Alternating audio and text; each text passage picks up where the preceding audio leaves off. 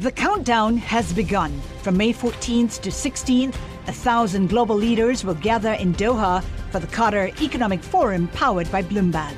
Join heads of state, influential ministers, and leading CEOs to make new connections, gain unique insights, and uncover valuable opportunities in one of the world's most rapidly rising regions.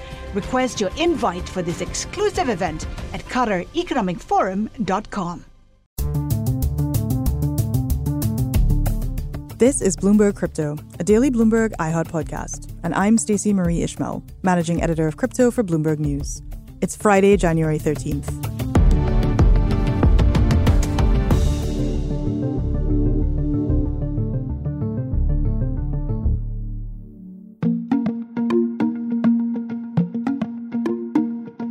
There's a common saying among folks who work in crypto, and by that I mean there's a common saying on my team that a week often feels like a year in this asset class.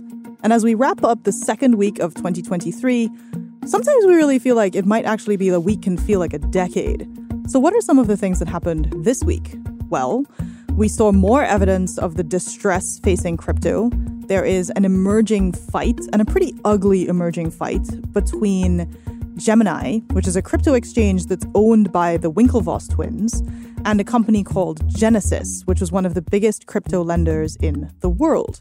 We also had some updates as it relates to FTX, including, confusingly or not, why Tom Brady, Gisele Bündchen, and Bob Kraft, their names are popping up in bankruptcy filing statements coming out from FTX.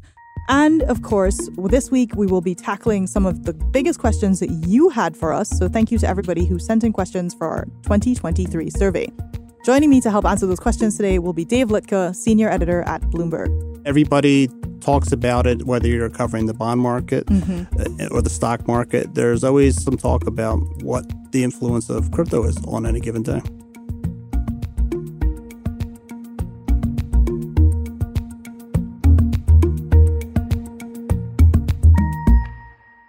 Dave, welcome back to the podcast. Another week in crypto.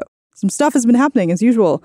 I have to admit, I was not expecting to start the week with Tom Brady so much. Why are we talking about Tom Brady in this context? What happened this week? Well, besides the football playoffs, it's also FTX reckoning time for those who decided to jump on board, and in this case, through Tom Brady as advertising and spokespersons. And it's an interesting, we got an insight into what they actually received, what was equity in FTX, and how the various stakes were handed out, whether it was him, his former wife, or his former boss, Bob Kraft, who still owns the New England Patriots. So this is the sort of difference between folks who had like money on the FTX platform, and then folks like the celebs that you mentioned, Gisele, Tom Brady, Bob Kraft, who were investors in FTX. Is that correct?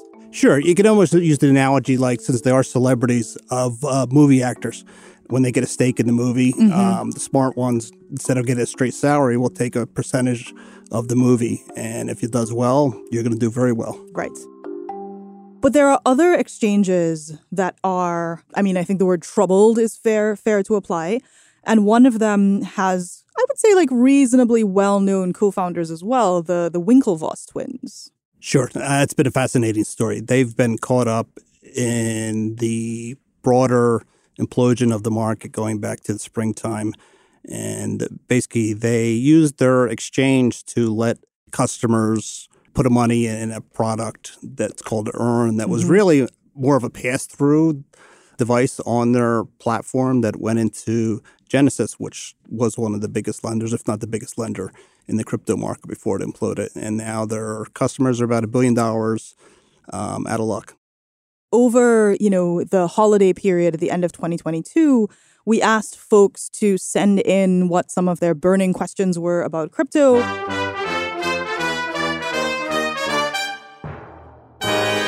I wanted to start with someone who acknowledged, I'll use the quote, that for somebody who came into crypto with a lot of enthusiasm and maybe a bit of a starry-eyed approach, it was pretty heartbreaking for them in 2022 just looking at the direction of prices, right? Where it was at the end of 2021, you had these all-time highs. Going into 2022, you still had a lot of enthusiasm.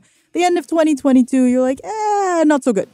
What would you tell this person about, what to expect next in the depths of this crypto winter that we're in? Sure, but they have to kind of figure out why they're there first. If you believe the argument that this is the cutting edge of money, you can ride it out, or you're there to make money quickly. And it really comes down to that. And if people in the industry will take the former and say, we're here to build, you hear that a lot, becomes a catchphrase. Time to build. Yes. But it's been building with other people's money for the most part. And honestly, speculation has been the number one use case since the beginning. Our colleagues on Bloomberg Intelligence, which is sort of our in-house research service, did some analysis where they found that the use of Bitcoin, specifically Bitcoin as a means of exchange, so like for transactions, hit almost record lows in 2022. So to your point, so much of the utility that people were getting was mostly speculation, frankly. True. And it questions the original argument for Bitcoin and other cryptocurrencies. If you're going to be a currency, you have to be a means of exchange. And it really hasn't been. It's been a means of speculation. And this is something that the industry still struggles with more than a dozen years later. But there are absolutely still, the kind of the original diehards who have a much more philosophical take on the utility of Bitcoin specifically, and for some of them, crypto more broadly. What is that like, and how are those folks reacting to the current crisis? Sure. Well, the core group goes back to the post-financial crisis of 2008. And you had a libertarian undercurrent where government basically does no good, stay out of our way, and we can go independent, we can do this better. That had been a major selling point for crypto and still is since the beginning. And since the various crashes in this one, what they call the maxis, the maximalists are now pointing, this is what it should be on it. It shouldn't be about this. We told you back then, stay away, because they basically blame a lot of it on government spending, change the Fed, that type of thing. We'll be right back to answer the questions sent in by you, our listeners, and you'll hear more from Bloomberg senior editor Dave Litka.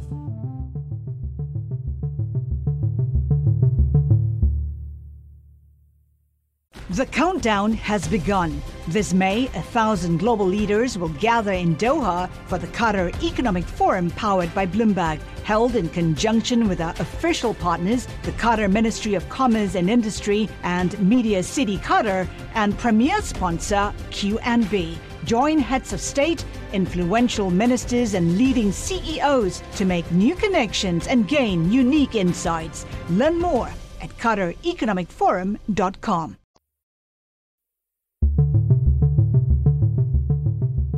Another thing we fully expect, and we're frankly already seeing in 2023, is even more regulatory scrutiny than was the case last year. And I think one of the things that's been interesting so far is some of it has been aimed at non-crypto native financial institutions who have been playing in crypto or who want to play in crypto. This is especially timely when you look at circumstances like what happened to Silvergate.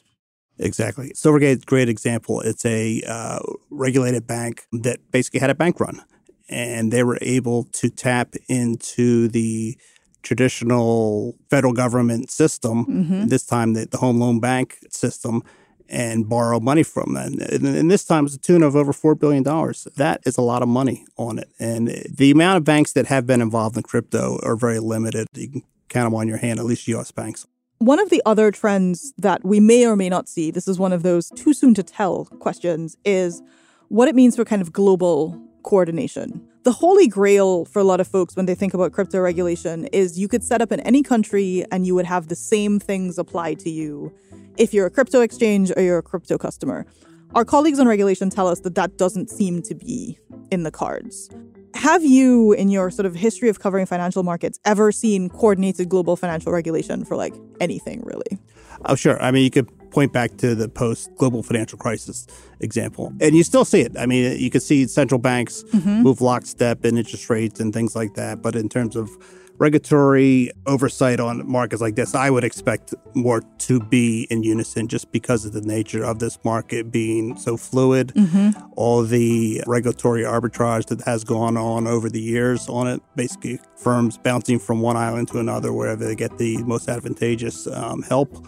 And some of you can actually look in the examples of the relationship right now between the U.S. and the Bahamas and dealing with FTX. Bahamas were very pro-crypto from a very economic development perspective. It seemed like a good thing on it, and some of those moves appear to maybe coming back to bite them a little bit, and there's been a lot of tension between regulators in the U.S.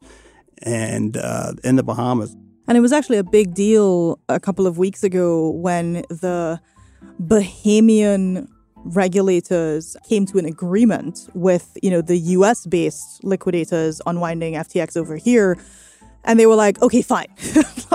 We agree that what we're trying to do is make the creditors to FTX as whole as possible, and we don't want to get caught up in a jurisdictional fight.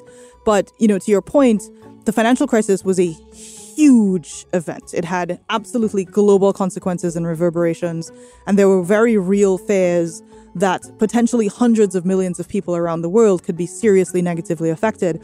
One of the challenges facing the momentum for regulation of crypto at a global scale is, we cover it all day long, but as you say, the number of people and entities involved is relatively small compared to people who are, say, exposed to the stock market. Exactly. But it's become so prominent in ourselves, the media, and just the general markets in general. I mean, everybody talks about it, whether you're covering the bond market or the stock market. There's always some talk about what the influence of crypto is on any given day. And just as a kind of a final closing point to that note on influence, certainly one of the things that we started seeing in 21, but especially in 2022, was kind of the crossover with crypto and other industries, right? So non-fungible tokens and art, or crypto mining, Bitcoin mining, and environmental considerations or energy considerations. Are there any emerging trends or themes that we're seeing where it's tech companies are really paying attention over here, or financial services firms are trying to figure out if they should do crypto mortgages, those sorts of intersections in 2023? Anything you've seen so far that's interesting? Yeah, they've been percolating for a while, but I still think it's going to be the biggest area to watch, in my opinion, is going to be what the mainstream banks do, the Wall Street firms. They're very good at compartmentalizing businesses on it. And we live in a world really where money is electronic. And if some of the guiding principles of kind of removing some of the friction and speeding up the guardrails, they see that as a benefit on us. I think they're the ones that aren't going to walk away. You may see the trading outfits pull back, whether they're associated proprietary shops or things like that. But I think they're still going to get the guys in the back room working on this. Money will be made somewhere or another. Thank you, Dave. Pleasure having you on the show. That's great. Happy New Year. That was Bloomberg senior editor Dave Litka. You can find more of Dave's work on the Bloomberg Terminal or on Bloomberg.com. And once again, thanks to everyone who submitted questions and participated in our survey. We always welcome your input, and feel free to email us anytime at crypto@bloomberg.net.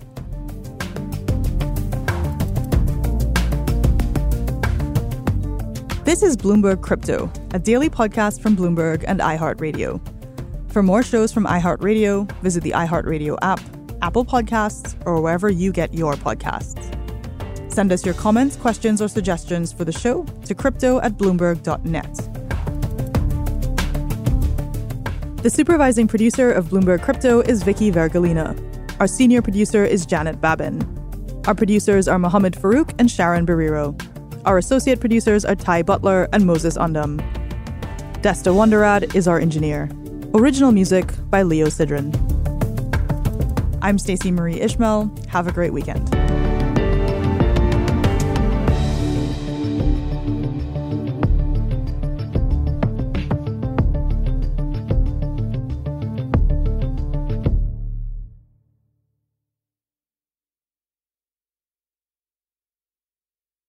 The countdown has begun. From May 14th to 16th, 1,000 global leaders will gather in Doha for the Qatar Economic Forum powered by Bloomberg. Join heads of state, influential ministers and leading CEOs to make new connections, gain unique insights, and uncover valuable opportunities in one of the world's most rapidly rising regions. Request your invite for this exclusive event at QatarEconomicForum.com.